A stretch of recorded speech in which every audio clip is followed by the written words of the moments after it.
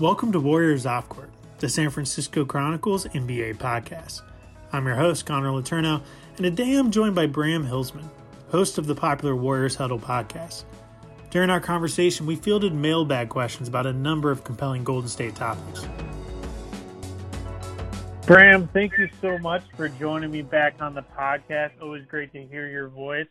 This is a little bit of a unique podcast, right? Because I think this is the first podcast we've ever done together where you are driving while podcasting, which I'm not sure is the safest thing in the world, but that is what's happening. To any CHP who may be listening out there, I have no idea what you're talking about, Connor. And if you are, in fact, not a member of the CHP, I will not only cop to that, I'll give you a quick warning, man. So I'm not only driving right now, I am driving through my first traffic that I've had since the shelter in place. You know, like one of the upsides to this pandemic is that Bay Area traffic has disappeared. So if you hear like a weird popping noise during this, it's because my head finally exploded from the frustration of being back in Bay Area traffic. Well, at least you're keeping it interesting. We're at a time in quarantine where I think boredom is really setting in for a lot of people. I think a lot of people are kind of saying screw it with a lot of the shelter-in-place orders just for their own mental health. I'm not saying that's the right thing, but it's understandable. So I appreciate that you're finding a way to keep us entertained at least. I've got my moment.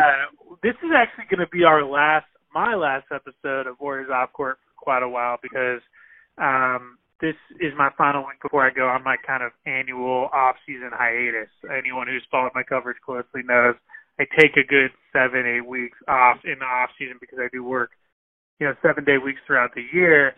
So I'm going to be starting that next week, but don't worry, we will be having my colleagues at the Chronicle filling in every week, so we're still going to have episodes of Warriors Off Court. I'm just not going to be the host. Well, you actually Bram, I wanted to have you on to kind of take us into my hiatus because you're one of my favorite guests, and I thought this week, since there's not a ton of pressing topics, at least for the Warriors, since they're not going to be in Orlando and they're not drafting for a couple more months at least, not drafting until October, that we would just make this a mailbag podcast. So I have to call out on Twitter, got a bunch of good questions, and we're just going to jump right into it. I'm fired up for it, but we should clarify. I know that you spend every second of every day during your hiatus just doing research for future stories, right? I mean, like for listeners out there, they need to know really all you're doing is extra work through the next 2 months. So we should put that into the mind. I always feel a little bit of guilt whenever I go on my annual hiatus, but I honestly don't this year because there is literally nothing to write. I feel like I've hit every note I need to hit. I've recapped the season of every single player recently. Feel like I've said everything I need to say about the draft, about free agency, all these things until they actually get closer. So I will be back from my hiatus before the lottery. So I will be previewing that. But between now and the lottery, I don't think that there's a lot that needs to be written or said that hasn't been written or said yet. So I don't feel guilty, which is actually a really good feeling for me. Well, I feel resentful, but we can cover that maybe in one of the listeners' questions. So our first question, this is from a regular on the mailbag, at the NBA Analyst 1. Just how valuable is a top 5 pick? If you're in a win now mode, would you rather take an established star vet or hope that top 5 pick pans out and is the future face of the franchise? Tons of top picks don't pan out. Is it worth the gamble or more worth it to trade? What are your thoughts? I would need a more complete hypothetical. So this guy's analysis isn't off the money, and I'll admit to you that I've been thinking along the same lines, and the two competing thoughts are, on one side, Steph and Clay aren't old, but they're getting older. Their title window is probably closing, and if we wanted to capitalize on this group of talent, a veteran who can immediately contribute might be more valuable than a top 5 pick, right? But the other side to that is, when this window closes, we're going to need to create a new one, and what better way to create the type of talent that could lead to future championships than a top 5 pick? So what I would need to see is what the trade package is to push me one way or the other. If we're talking Antetokounmpo, yes, instantaneously. If we're talking, Paul Millsap, no, I go for a top 5 pick. So I think I need to know who it was. In the blind, I'm probably keeping the top 5 pick. Yeah, I lean toward that as well. I'm just not confident that the Warriors are going to get a super compelling offer for that top 5 pick because there isn't that Zion caliber prospect. There isn't a generational talent. So it is going to be a little bit of a guessing game in that top 5, and I'm not sure that any team is in a position where they're going to feel confident enough about anyone in that top 5 to give the Warriors a ready-made, maybe all-star caliber guy nearing his prime right now, which would obviously be ideal, but I just don't think that's going to happen. And I think that the Warriors have had enough time, and I think that they like a couple guys in that top 5 enough where they feel like they can find someone who they can bring in and be helpful right away, be a rotation guy from day one, and then at least have a chance to be a franchise guy down the line because, right.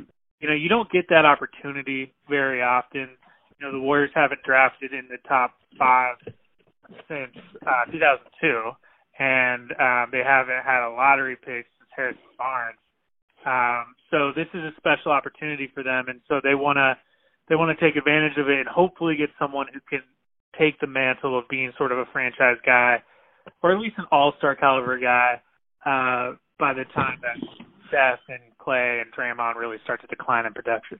I mean, in your opinion, and this is kind of an unfair question, but if you had to value the 2 draft picks that the Warriors have coming up over the next 2 years, this year, which we know for sure is a top 5 pick, and then next year when they've got Minnesota's pick, we don't know where the hell that's going to land, but we know that draft is projected to be a lot deeper. If you had to select one of them, they don't have to, they get to keep them both, but if you had to select one of these 2 assets, which do you view to be the more valuable? It's hard because we don't know what the pick next year is going to be. We know right now that the Warriors have a top 5 pick in this draft. It could be number 1, it could be 5, but they have a top 5 pick in this draft. I feel confident they're going to be able to get value with that pick. In 2021, it is supposed to be a better draft, especially since there's a chance that high school seniors could be allowed to declare for that draft, which would make it the quote unquote double draft, which is almost twice as deep in some ways. But we don't know how good Minnesota is going to be. I don't think Minnesota is going to be a playoff team, but I think they can score enough points to be right outside the playoff picture, which would put them late lottery. Now it's a top protected pick, so if the Warriors could get, the 4th or 5th pick in that draft, I think that's arguably an even stronger pick than the number 1 pick in this draft. Because I think that draft is going to be that much better. Sure. But if it's late lottery, I would probably rather have a top 5 pick in this draft. So completely depends on what ends up happening with Minnesota. Let the record reflect that I have made it to my destination, man. So our historic first-time Bram driving podcast has come to a close. You are without great at any talking. It's a skill I'm sure you pick up in your profession. So I appreciate how smooth of a transition that was. It's one of the things I really pride myself on is my ability to drive and talk. So thank you for saying that, and prosperity will forever reflect this. The next question from @ElPadrino419. Do you think people are underrating how good the Warriors could be next year? The Lakers don't have a third option better than Wiggins. The Clippers are going to be the favorites, but they might lose Montrezl Harrell. The Rockets just have 2 players. I'll take Steph and Clay in that matchup. So, what are your thoughts? Do you feel like the Warriors are being underrated for next season? What I can tell you is that I have probably unfounded, remarkably high expectations for the team next year. If I had to give you an over-under on wins, probably about 55, and I might be tricked into taking the over. So I would be surprised if league-wide perception expects that kind of success. And if I'm right on that, then yeah, I feel like they're absolutely underestimating them. And I feel like one of the big cogs on this is going to be Draymond's performance. And just this week, as I'm sure you saw, Draymond took to Instagram and said something along the lines of, we can expect this guy again, and it was a picture of him in that Game 7 loss where he had a triple-double. So if Draymond comes back as even like 85% of championship Draymond Green, and Klay is 85% of Klay Thompson, yeah, man, I will take Dre, the Splash Brothers, and Wiggins plus a top 5 pick and championship culture and coaching, and assume that we can expect success. Yeah, I personally have had a hard time with this question. I've been asked a lot, what do you project the Warriors being in the West next season? Do you think they have a legitimate shot at contending for a title? And don't you take my optimism, Connor. Do not cost me my optimism during this, man. You know what I mean? I want to be happy at the end of this call. They still have a lot of important decisions to make. I mean, this is a really huge offseason for them. I think it's probably the most important offseason that Bob Myers has ever had. So I think it really depends a lot on what they end up doing the next few months. Do they end up getting someone with that top 5 pick who can be a guy right away, who can be helpful and be a top 6 or 7 guy in that rotation from day one? Do they, get someone in free agency on that mid-level who can come in and be a difference maker? Can they snag a Serge Ibaka or a Marc Gasol? Who do they get with the traded player exception? Do they get like an older, aging veteran who can be, a solid rotation guy, or do they package it with that top 5 pick and get someone who's a true difference maker from day one? I mean, these are important questions that could be the difference between them being, in the middle of the playoff line, like a 4, 5, 6 seed in the West, or being a legitimate contender in the West, for that top seed going into the playoffs. So there's a lot of questions. Also, you got questions about Steph and Klay's health. You have questions about whether Draymond can really return to peak form and whether last season was really just more of a product of circumstance or if he's actually on the decline. There's just so many questions, but I'll say this. I do think that there is a world where the Warriors win the West next season. I do think there's a world where they can win another title next season. Everything would have to go their way, though. They'd have to have no major injuries. They'd have to, really strike gold in free agency. They'd have to get the most out of their rookie. They'd have to have a healthy Klay and Steph. And I think those are a lot of what ifs. So when people ask me that question, I tend to say I feel confident that they're going to be a top 4 team in the West next year. Whether that's the top seed in the West is going to really depend, but I do think that just with a healthy Klay and Steph, that should be enough to be back in the, home court advantage conversation in the West. I love it. I was going to stop you because I was afraid that when this was over, I was going to be left with no Letourneau and no optimism for the next 8 weeks. But I'll take a top 4 with the possibility of a championship, man. Let's go. Yeah, for sure. So the next question is from @Boozy's Daddy, @Boozy's Dad, sorry. Does Andrew Wiggins truly fit on a healthy Warriors roster? Best guess, how long will Wiggins be a Warrior? Now, should we start by congratulating him by doing @Boozy's Dad as opposed to @Boozy's Daddy? Because @Boozy's Daddy, that's a tough, I don't tough Twitter handle, but no, it's a lot better. Yeah. Let's just pretend that didn't happen. Yeah, no problem. I've moved on. But I've gotten this type of a variation of this question a lot, and I think at the root of it, there's like a somewhat of a pessimism still from the Warriors fan base about Wiggins, and I personally don't understand why. I know that it was a pretty small sample size. He only played a dozen games after the trade deadline for the Warriors, but in that sample size, I thought he showed you everything he needed to show you to ease your concerns. I think, absolutely, he's not going to be a guy who needs to be on the ball. He's going to be utilized in a much better way than he was utilized in Minnesota. He's going to play to his strengths. He's going to be able to run the floor, throw down dunks, knock down the open jumper, set screens, and those types of things. And he is good at all those things. And I think when he doesn't have as much of a burden to shoulder offensively, I think he can be an above-average defender in this league, as we saw flashes of in his time with the Warriors. He held his own against guys like Devin Booker and Jimmy Butler and some of the better guards and wings in the league. And, he's not Kevin Durant, but I do think he fills that hole at the starting small forward position, which was a huge question last season before the trade. So I personally think that he is a great fit on the Warriors, and I think he can be a key guy for this team for years and years to come, and I think he could play out his career, or at least through his prime, with the Warriors. I don't think he's a guy that the Warriors feel the need to shop. If they do end up going after someone like Giannis, he would probably be packaged just for salary reasons. But I don't think that they actively want to get rid of him. I think they're really happy with that trade, and they think that's going to be a really good marriage going forward. Good. I completely agree.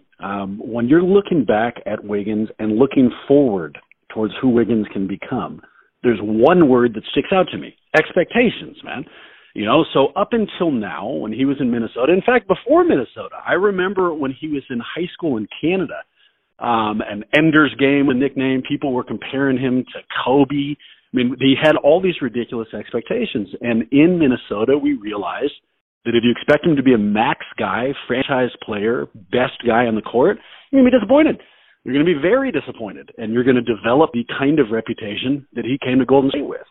But that's not who we need him to be. We have that guy. We don't need this dude to be Steph. What we need him to be is Harrison Barnes and a super version of it.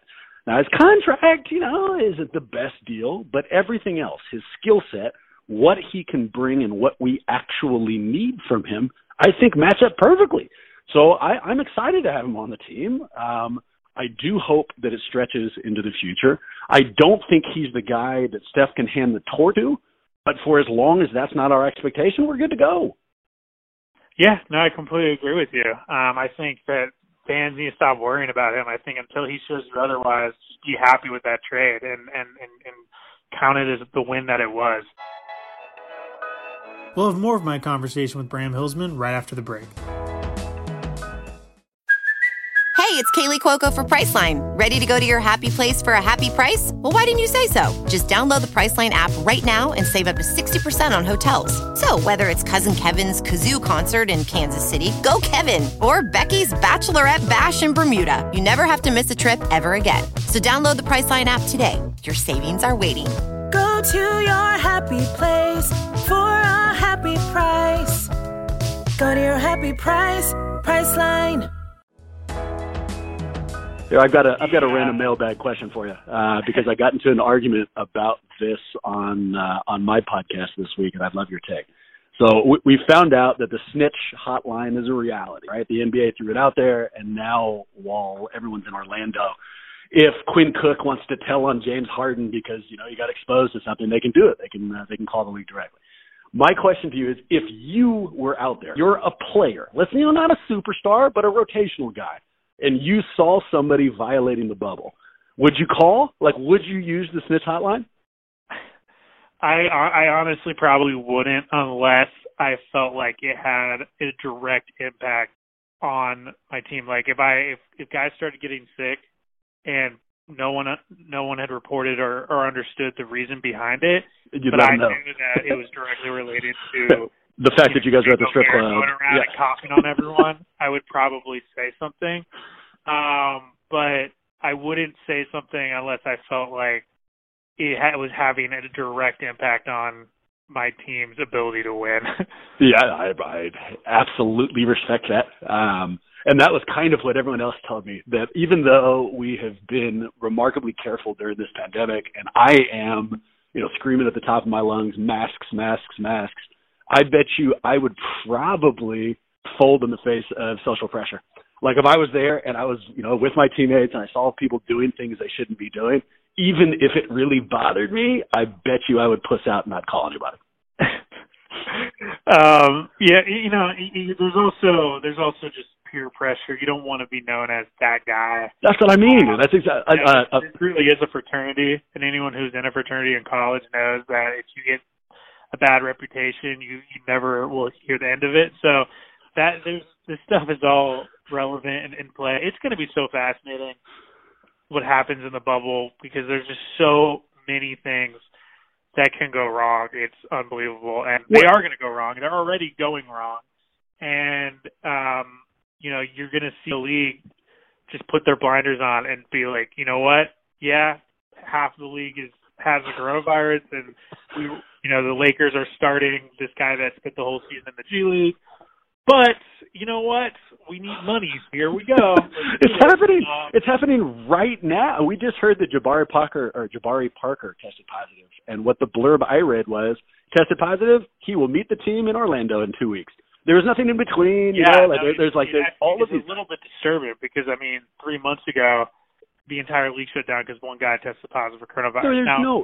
Exactly testing positive for coronavirus, and the league's response is, "Well, it's all good." Well, it's exactly right, and it's the money, man. It's the it's disturbing, honestly, and I really do wish the league would just wave the white flag and not continue the season, because I just don't think it's safe, and I don't think it's the right thing to do, but money talks, and I do not blame any players who do not want to participate. If any player bows out because they just don't feel comfortable with it, I don't think they deserve any flack at all.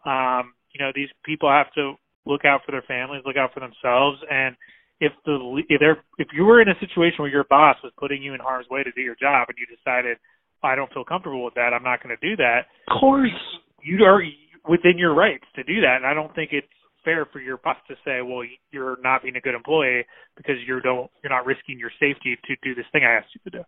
This might be a shock to you because of how well I can speak and drive at the same time, but I have not attended medical school, nor do I have any orthopedic knowledge. But I can tell you that, having watched basketball long enough and know how medicine works, if one of these guys had a strained hamstring or a hurt Achilles or an ankle that was anything but completely solid, chances are they would prevent them from playing, not just because they weren't capable of playing now, because they were worried about what would happen to them orthopedically going forward. It might shorten their career.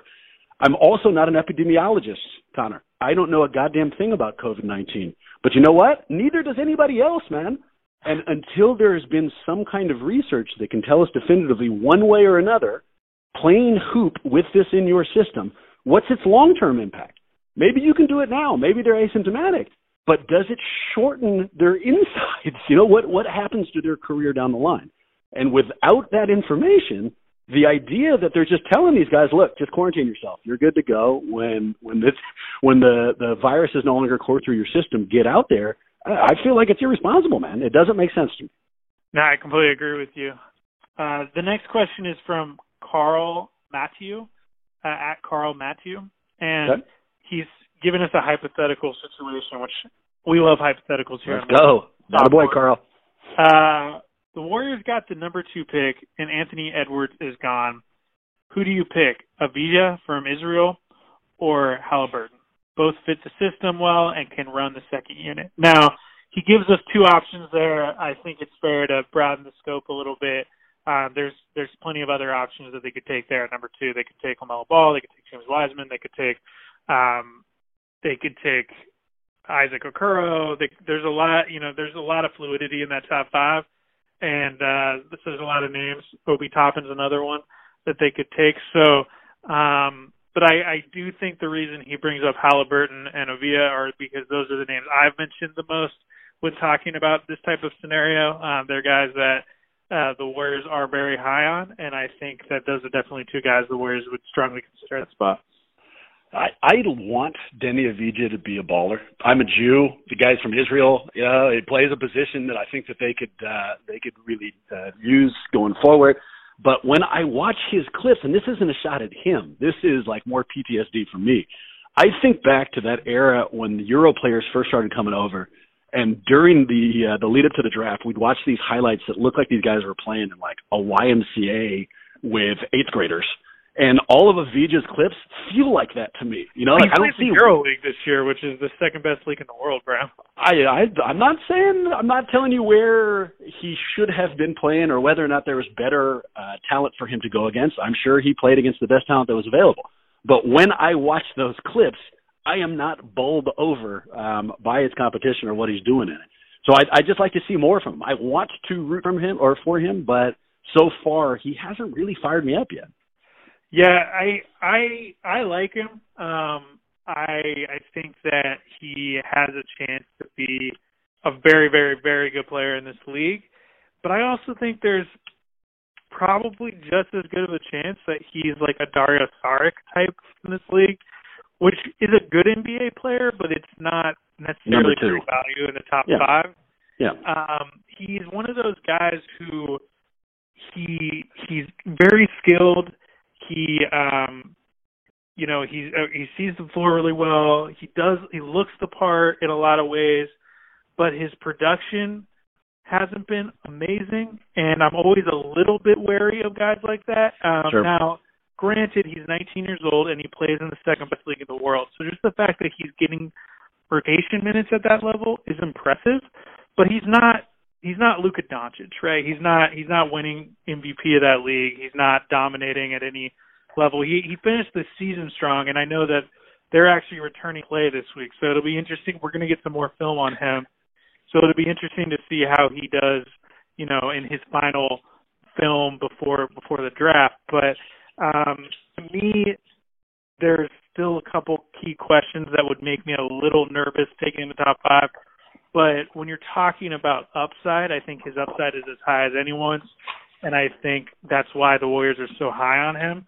But to answer the question, if I have the number 2 pick in this draft, and I said before, if I have the number 1 pick in this draft, I'm taking Anthony Edwards, and I'm calling it a day. I'm not worrying about it. But if I have anywhere between 2 and 5, and Halliburton is available, I'm taking Halliburton. I think he is a guy who has a really high floor and a high ceiling.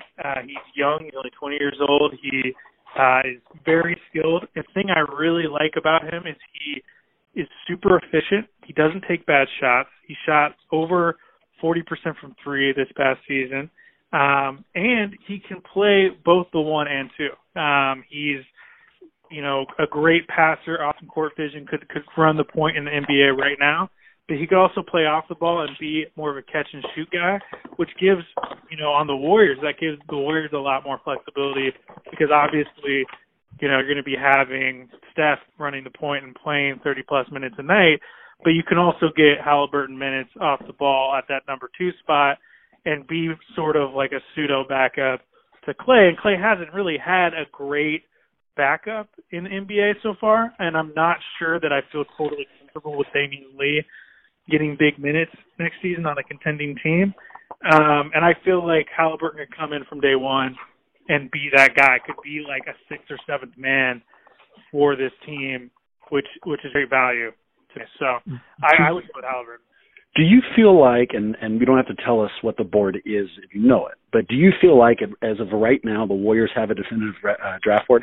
Like if the draft was tomorrow and they suddenly announced they had the whatever, the 3rd pick, the 1st pick, the 2nd pick, whatever it is, do they know as things stand today who they want and what order they want them? That was actually a question from at Wida Glizzy. Boom. So I'm glad you brought that up. It's my burner account. I mean, I'll just come clean with you now. My understanding is that individually, each member of the scouting department and the decision makers, the Bob Myers, the Kirk the Kent Lakevs, the Mike Dunleavy Juniors have all come up with their own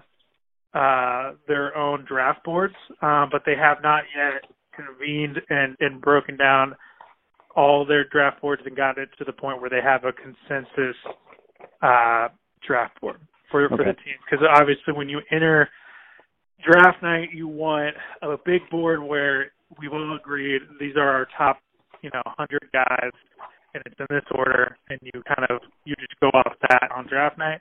They're not at that point, but they also have tons of time. The draft isn't until late October. The draft was supposed to be tonight. We're talking on Thursday. The draft was supposed to be tonight, and we're not going to be having a lottery for another 2 months. Which, like I said earlier, is why I don't feel so bad about taking some time off right now, because I have already written and talked about this draft more than I've written or talked about any draft ever combined. Understandably, the Warriors have a top 5 pick, and I've never covered a draft where they had better than the 28th pick. But they have time. So right now, I think they're stopped watching film, as much film, because they don't want to. How it is in these types of situations. If you watch too much film and you start to second guess yourself and then overanalyze, of course. And cycle. So my understanding is they all have their top 60 to 100 guys, and they're going to be meeting at some point to really iron it out as a group. If my active listening skills are working correctly, what I think I just heard is that in addition to being on the precipice of about a month off, all you've had to cover so far was championship-level teams. So, I mean, if I was resentful before, man, maybe if you hear the popping sound now, it's not the traffic. My head exploded from resentment. Yeah. No, I have been very fortunate, but I will say that I'm weird in that my favorite event in all of sports, and you can ask my parents this. It's like this since I was a little kid. I have looked forward to the NBA draft all year, every year since I was like 8 years old. So I have very much enjoyed being able to go in depth on this draft because I've actually kind of missed that the past few years on the Warriors beat, only having like a week to prepare for the draft after the finals. So that's been fun for me, but now there is a little bit of saturation overload at a certain point. I think we're starting to get there. Let's finish with this final question. Before you do, let me just say there's a certain full circle element to what you've just threw out there, because for me, Connor, for years and years and years and years, the only thing that mattered during a Warrior season was the draft. So the fact that we are back here now is both a little bit scary, but is also encouraging, because I know that we can trust this front office as opposed to the ones who selected, Mike D. and Joe Smith with our last top 5 picks. So, we might be in a better place. For sure. So this final question is from Arrow Dis My Name. I love these Twitter handles. The question is, who do the other teams in the league view as the most valuable asset on the Warriors besides the big dogs? So I'm assuming when he says big dogs, he means Clay, Steph, Draymond. I'm going to throw in Wiggins in there. He's a former Rookie of the Year, and his contract is so enormous. So let's say outside of those 4 guys, who do you feel like other teams are looking at and thinking, you know what, I'd love to, get him in a trade. Let's say we package a trade with the top 5 pick, and we want someone else back with that. Who are we trying to go after? I think, ironically, it's a person whose name we don't know yet. I think it is most likely that Minnesota pick, because of the double draft possibility, because of how bad Minnesota might be. And from what I can tell, front offices tend to like potential more than they like current actuality. So, let me put it a different way. If I was a GM and I was reaching into Golden State's coffers, the first piece I would want offered to me is that Minnesota pick. Beyond there, Pascal had a hell of a year. He's got some real upside. This is weird to say given how he started the year, but Marquise Chris probably got his value back to at least baseline. But no, I'd say it's the Minnesota pick.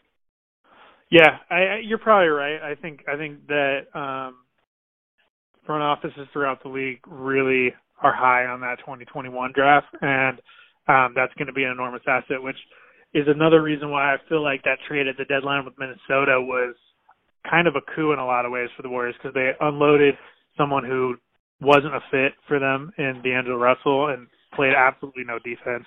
And they got back Andrew Wiggins, who's a much better fit. Whatever your personal opinions are of him, I think he's a good fit on the Warriors. And then they get that 2021 pick that might end up being the biggest asset from that trade. But in terms of guys who are actually on the roster right now, I definitely think it's Eric Pascal. And it's not just because of how productive he was as a rookie. It's because he is on such an affordable contract. One of the sneaky good things that the Warriors did last year was they immediately after the draft they signed Eric Pascal, who was a second-round pick, number 41 pick in the draft, and oftentimes those guys don't get signed to guaranteed deals. They're just invited to training camp to compete for a roster spot. They immediately, even before Summer League, signed him to a 3-year guaranteed deal at the league minimum, which is looking really smart right now Right. because they have him under contract for the next 2 seasons at a league minimum contract. This is a guy who I think if he was a free agent this summer would be getting really good offers. And, for a team that has over the next 3 years over $140 million tied up in Clay, Steph, Draymond, and Wiggins, it's incredibly important to have young, affordable pieces on your roster who can provide value on a cheap contract. And so getting someone like Eric Paschall at 41 was incredibly important to what the Warriors want to do long term, because the reality is when you have that much money tied up in 4 guys, you need to find value on cheap contracts. Of course. Bram, thank you so much for joining me on the podcast. It's always a great time, and it was again this time. Where can our listeners find your stuff and listen to your podcast, which in my opinion is a must listen? I appreciate it. Well, first and foremost, I should say I like to spend most of my days just driving around the Bay Area, just speaking while I drive. So, roll down your window. You might catch me that way, but if you don't hear me there, our podcast, Warriors Huddle, you can find us on all locations where podcasts are played. We're on iTunes, Stitcher, the whole 9 yards. You want to reach out to me to let me know I was right, wrong, whatever.